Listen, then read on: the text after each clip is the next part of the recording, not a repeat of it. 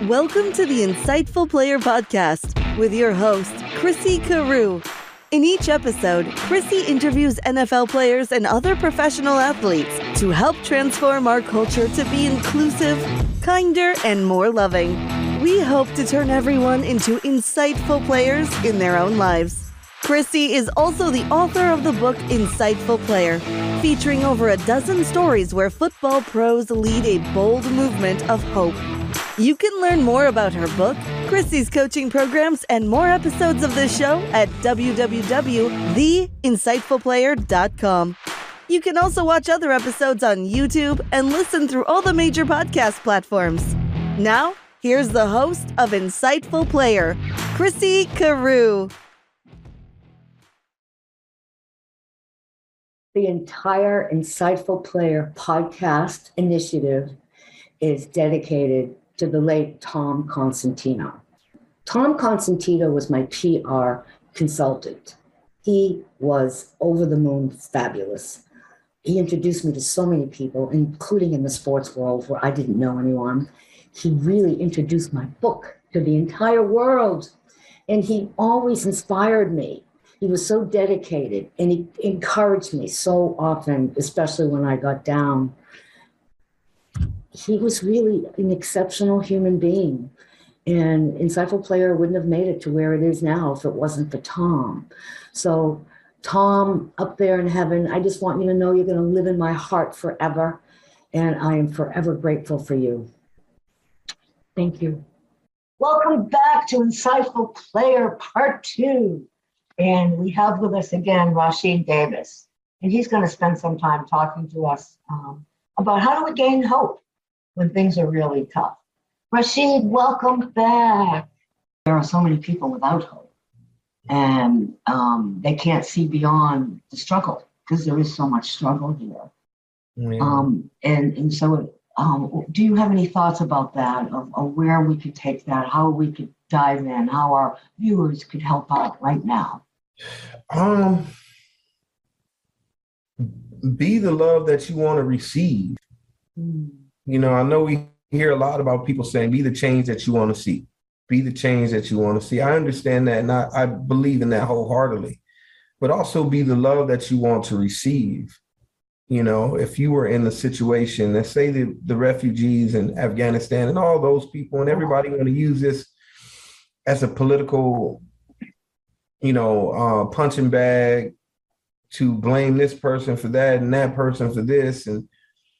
And what bothers me about us is that so many of us get involved and succumb to that type of, I want to say theology, because really politics is like a religion to a lot of people, and things that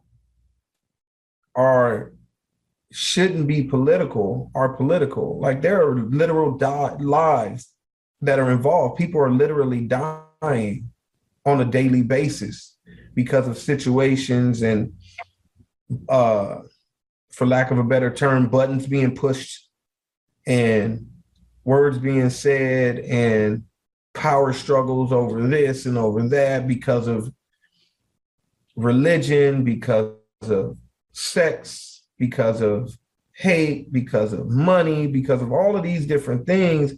And we talk about it as though these are not literal lives. Like these are people. Human beings. These are human beings. The people that are jumping on or holding on to these airplanes as the planes are taking off. Like these are literal people. This is not to you, it may just be another number, but that's a person. Somebody's going to miss that person. Somebody's going to miss that person. Somebody's going to die inside because of that person. Somebody might literally die because that person is missing. Yes.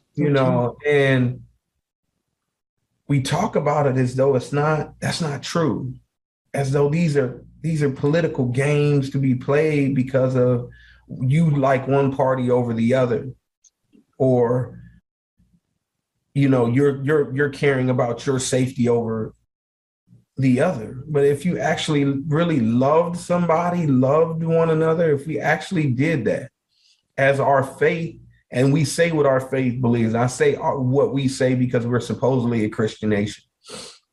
That's what we claim to be. That's what those that fight so hard kneel down, whether they practice or not. When they pray to a God, when we pray to a God, most of the time in this country, when we pray to a God, the God that we're praying to is Christian, whether he's Catholic or Protestant or Baptist or whatever else. And I've read the Bible. Can't say that I've read it backwards and forward. Can't say that I know every verse, but I am well versed. And what I do know is the God of the Bible, the Jesus that we say we love, would not approve. He just wouldn't. That's not what the Bible stands. That's not what he stood for. As a matter of fact, he himself was a refugee. Right. He himself was not a white man. Mm-hmm. You know what I mean? That's what the Bible says. I didn't make it up. I can't say he was black either. Mm-hmm. But he was a person of color from somewhere. Right. Outside of the United States. Contrary to what we believe, there are no white people in the Bible, right? There are zero. There are no Americans. Zero Americans in the Bible, period.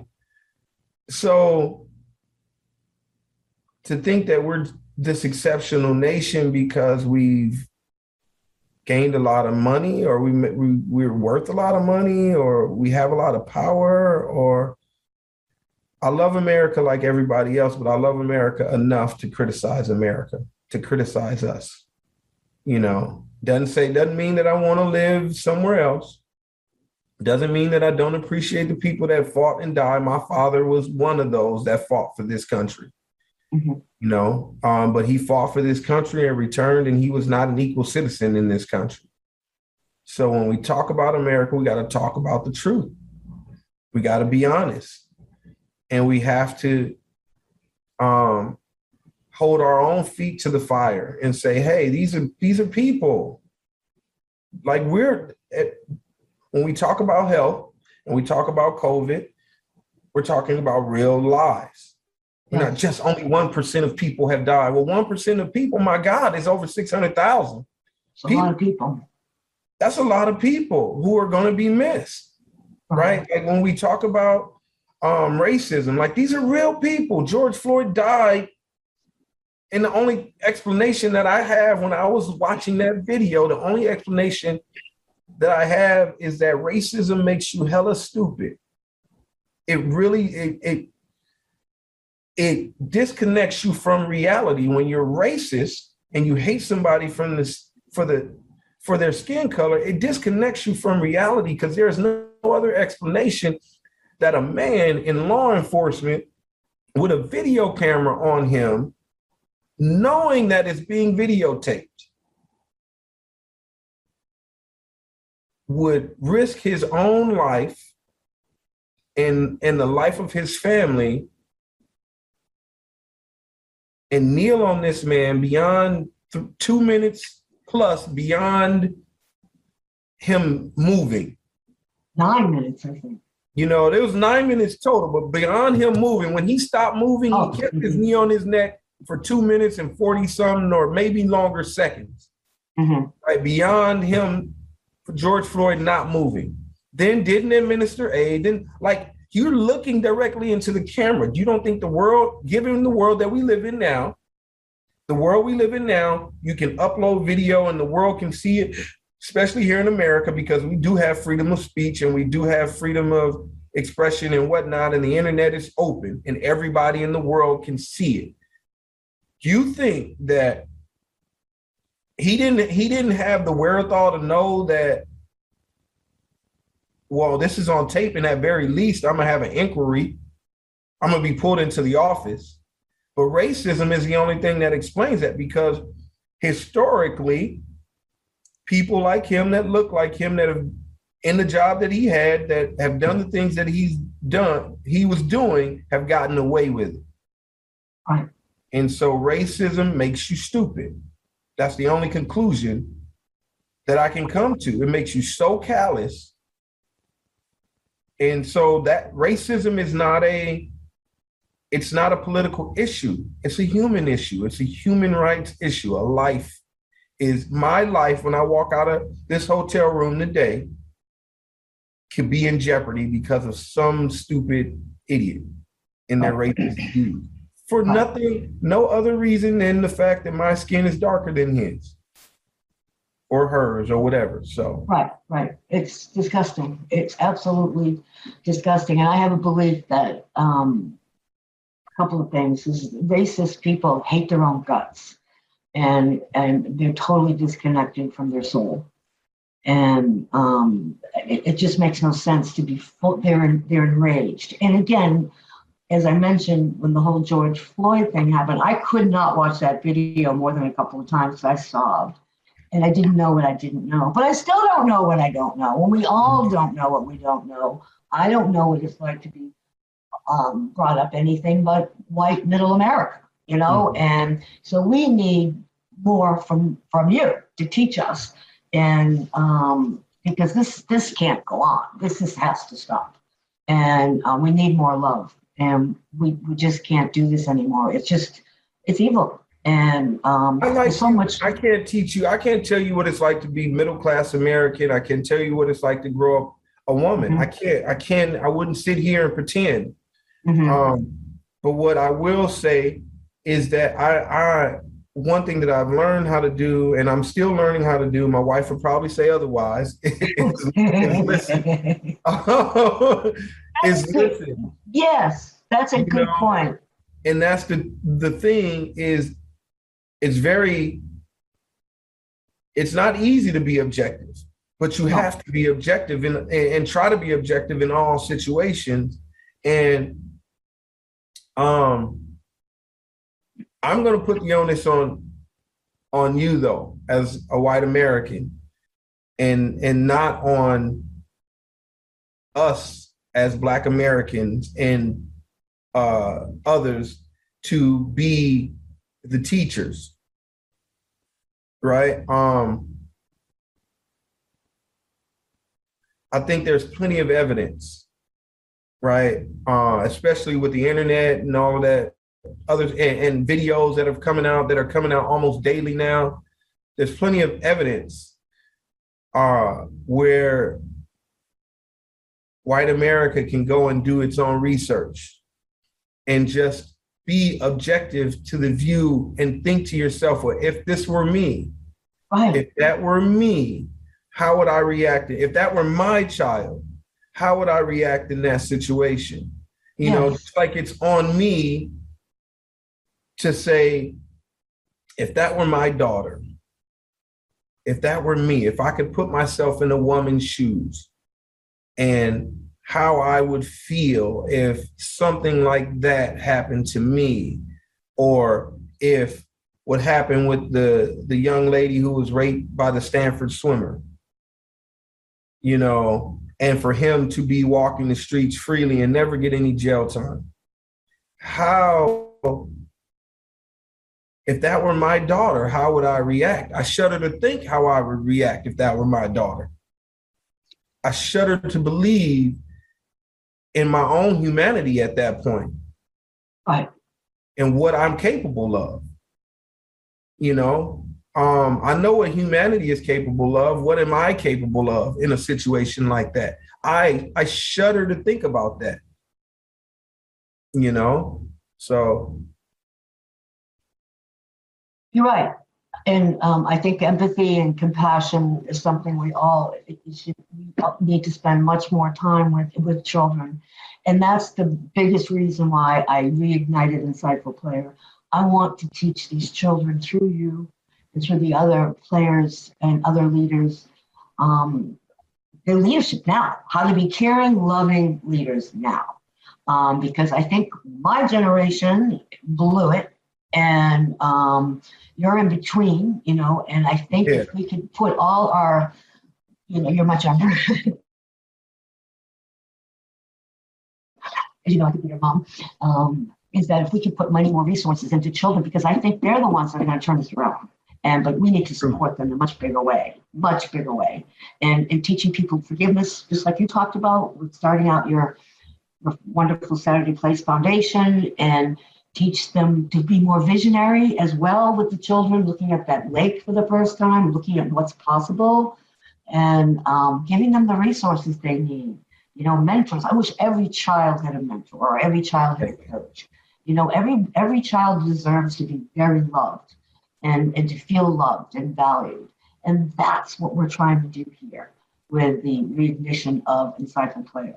I want to call it a resurrection. I mean, that's how it feels to me, not to be blasphemous. But I mean, that's how it's, and we need dramatic change today.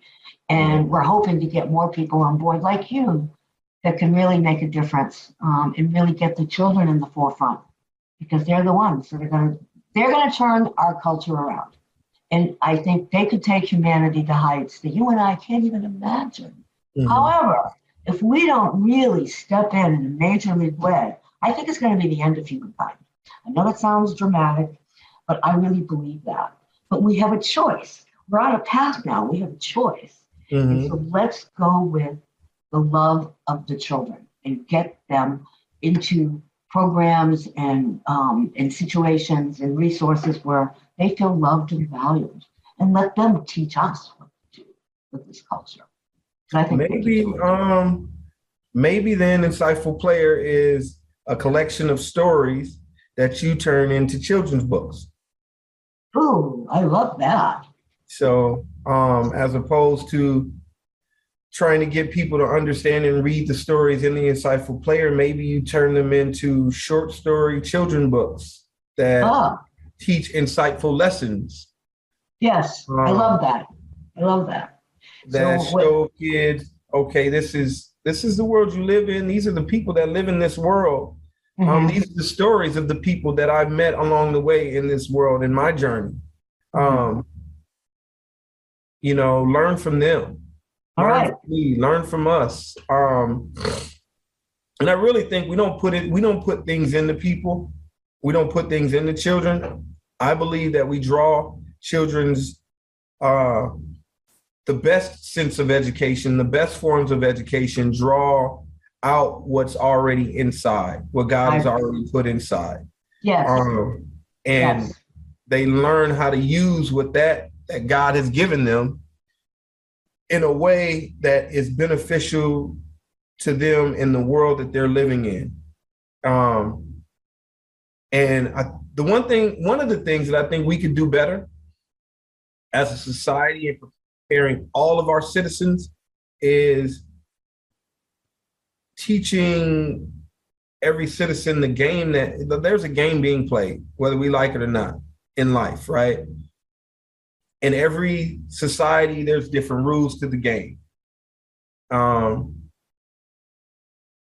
In our society, I'll speak for our society, in the world that we live in here in the United States,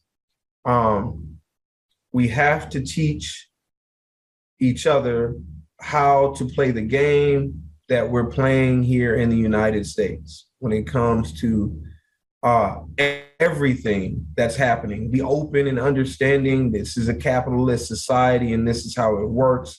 I'm not against capitalism necessarily. I am against some of the ways that we use capitalism. Yes. That being said,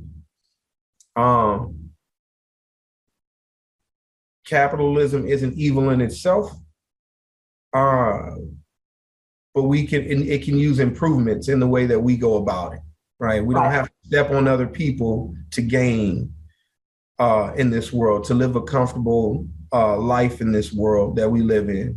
So if we, instead of trying to be predatory in everything we do when it comes to capitalism, and no matter what it takes, we got to win. We got to win no matter what it takes, no matter who we have to step on or climb over to get to where we need to go, no matter who we need to prey on. If we taught the game in a way that there's enough for everybody to eat. One of the things that football taught me was that when you win, everybody eats. When you're on winning teams, everybody eats on those teams.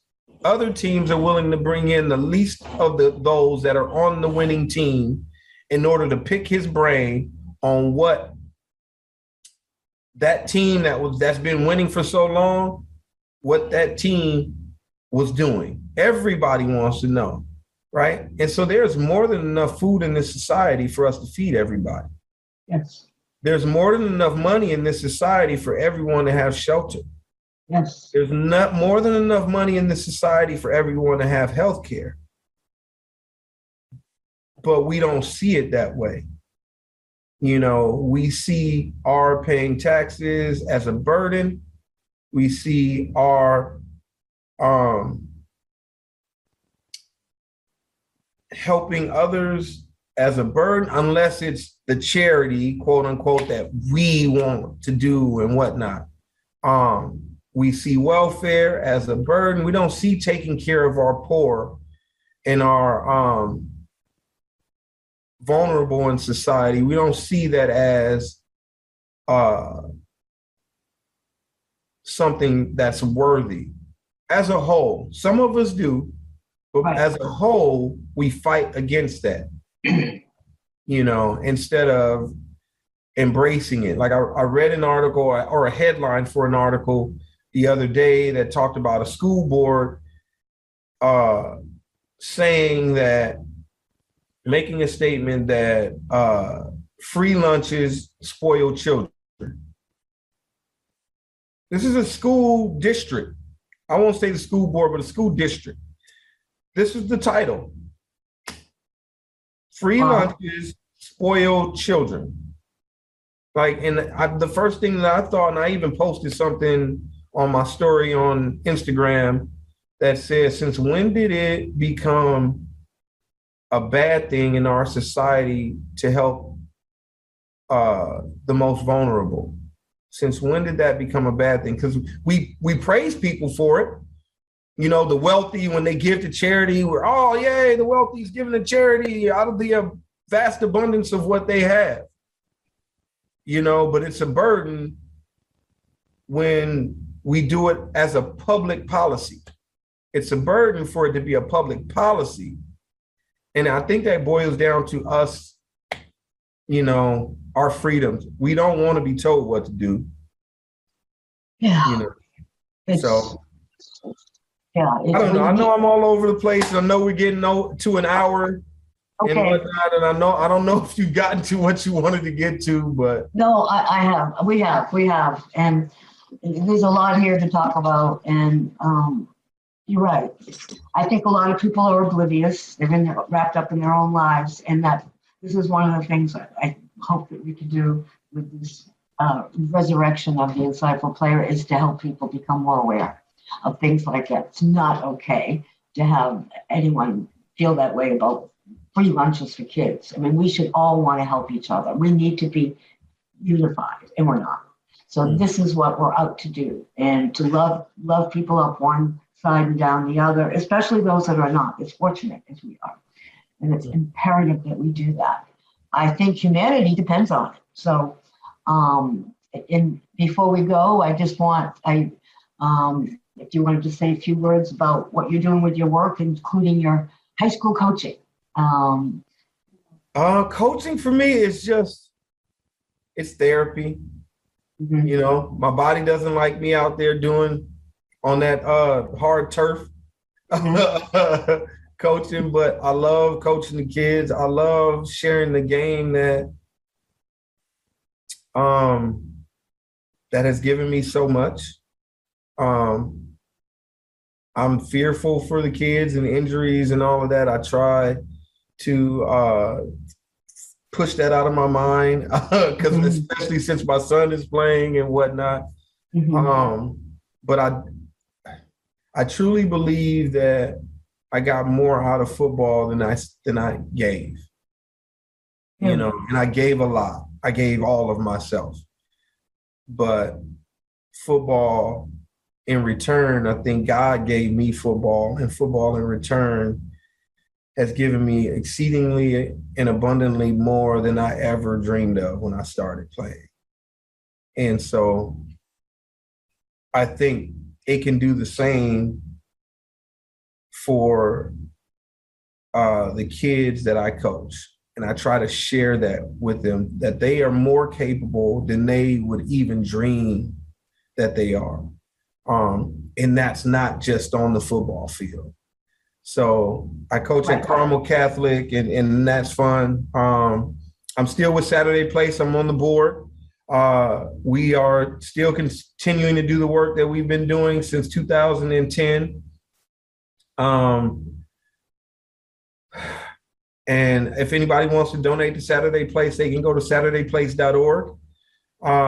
They can look us up on Facebook as well as on Instagram. I believe we have a Twitter page as well. I don't run any of it anymore, thank God. Thank God.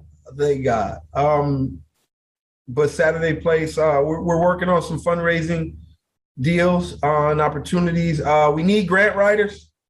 So for anybody that's in the grant writing and they know how to do it, we need to figure out, in order to make Saturday Place even more sustainable than it's already been, and it already is, we need institutional money, and we need to figure that part out pretty quickly, because the pandemic showed us that we are not as prepared as we would have liked to be, and to make us truly sustainable, we need that. And so we're working on that as well. But if anybody loves writing grants and that is watching this, please reach out to us at SaturdayPlace.org. What else am I doing? I'm on the board of Hire 360 Chicago, which is working on helping break down barriers in the construction industry here in Chicago, as well as introduce young adults to the trades, understanding that there are so many opportunities that are being missed in the trades because we no longer value the trades in this country as much as we used to, and so in correcting some of the errors of the past and teaching everybody how to work in an office, we're trying to get people to understand, especially young people, that we will always need builders, we will always need creators, we will always need plumbers, we will always need carpenters, we will always need these things. We will always need chefs. Restaurants aren't going away, although the pandemic tried to get rid of them. So I'm laughing, but it really breaks my heart. I don't mean to laugh like that, but I know. I'm just trying to find a little levity in all of the drama that we're in right now when it comes to COVID. But we need all of these people in the restaurant industry, and I'm almost past my working days, so we need to raise up young men and women who want to do those things and understand. Look, a crane operator in Chicago, a few years out of high school, can make $200,000. Really? Back in my day, that was athlete money. $200,000 a year is a lot of money. And this is a few short years. You could be making six figures, a few short years out of high school, without having to go to college. There's apprenticeships that are available. There's opportunities that are available for those that are willing and able. And let's be honest, some of us are built for it. Some are that creative, and some are that intelligent. Some are that good, that work with their hands. And we seem to value these jobs at a lower level. We don't think of them as in intellectual jobs, and they actually are. And we devalue them. And so there are jobs that are available. So look up Hire 360 Chicago. I believe it's hire360chicago.com. And that's what we're working on. Good. That's great. That's great. I'll make sure all these links are included for you. And thank you for the beautiful work that you do. So they could also find me on Instagram at Sheed, SHIED 25. On Instagram, and then Rashied Davis on Facebook. I'm not on Twitter and all those other things. I am on LinkedIn. You can find me at Rashied Davis at LinkedIn, but if I'm being honest, I don't look at my LinkedIn. It's not enough. I'm gonna whisper that. But Rashied Davis or She25 at Instagram is what I'm on most of the time, almost every day. Okay, we'll check that out. But beware that I am not apolitical. So if you want some truth, come check me out. All right, that sounds good. That sounds good, Rashied. I appreciate your time, and I'd like to end this with a wonderful quote from his story in the Insightful Player book here. And I am going to put on my glasses so I can read it. That's okay. I need glasses to read too. So. All right. Here we go. This is from right out of Rashied's mouth. Find out what it is you really want to do with your life. Do what's best for your future and continue to try hard and push forward. Never give up. Never listen to people who knock you down and tell you you can't. You matter. Everybody matters. Your life means something. If it doesn't mean something to you, it certainly means something to somebody else. That was beautiful. A beautiful quote from you. It's part of your essence, and I appreciate you so much. So I'd like to invite our listeners to think about what Rashied said today. He had a lot of wonderful points for you to try and emphasize. But as far as love, maybe you can go and acknowledge someone today. If you go into the grocery store, notice what the clerk is doing. Say something nice to them that's genuine. Pick up the phone and call someone that could use a lift. Go knock on your neighbor's door. Smile while you're driving in traffic. Just anything at all. Just to let the love guide you today and for the rest of your life. And do something, one little thing every day. And I think that we'll be on the right track to helping transform our culture to be more inclusive, kinder, and more loving. So I want to thank you, Rashied, and I want to thank everybody else for tuning in, and we'll see you next time. Thanks a lot. Have a great day. Bye-bye. Thank you for watching and listening to the Insightful Player Podcast with your host, Chrissy Carew. Chrissy is also the author of the book Insightful Player, featuring over a dozen stories where football pros lead a bold movement of hope. You can learn more about her book, Chrissy's coaching programs, and more episodes of the show at www.theinsightfulplayer.com. We hope to turn everyone into insightful players in their own lives. You can also watch other episodes on YouTube and listen through all the major podcast platforms. Thank you for your comments, reviews, and sharing the show with others.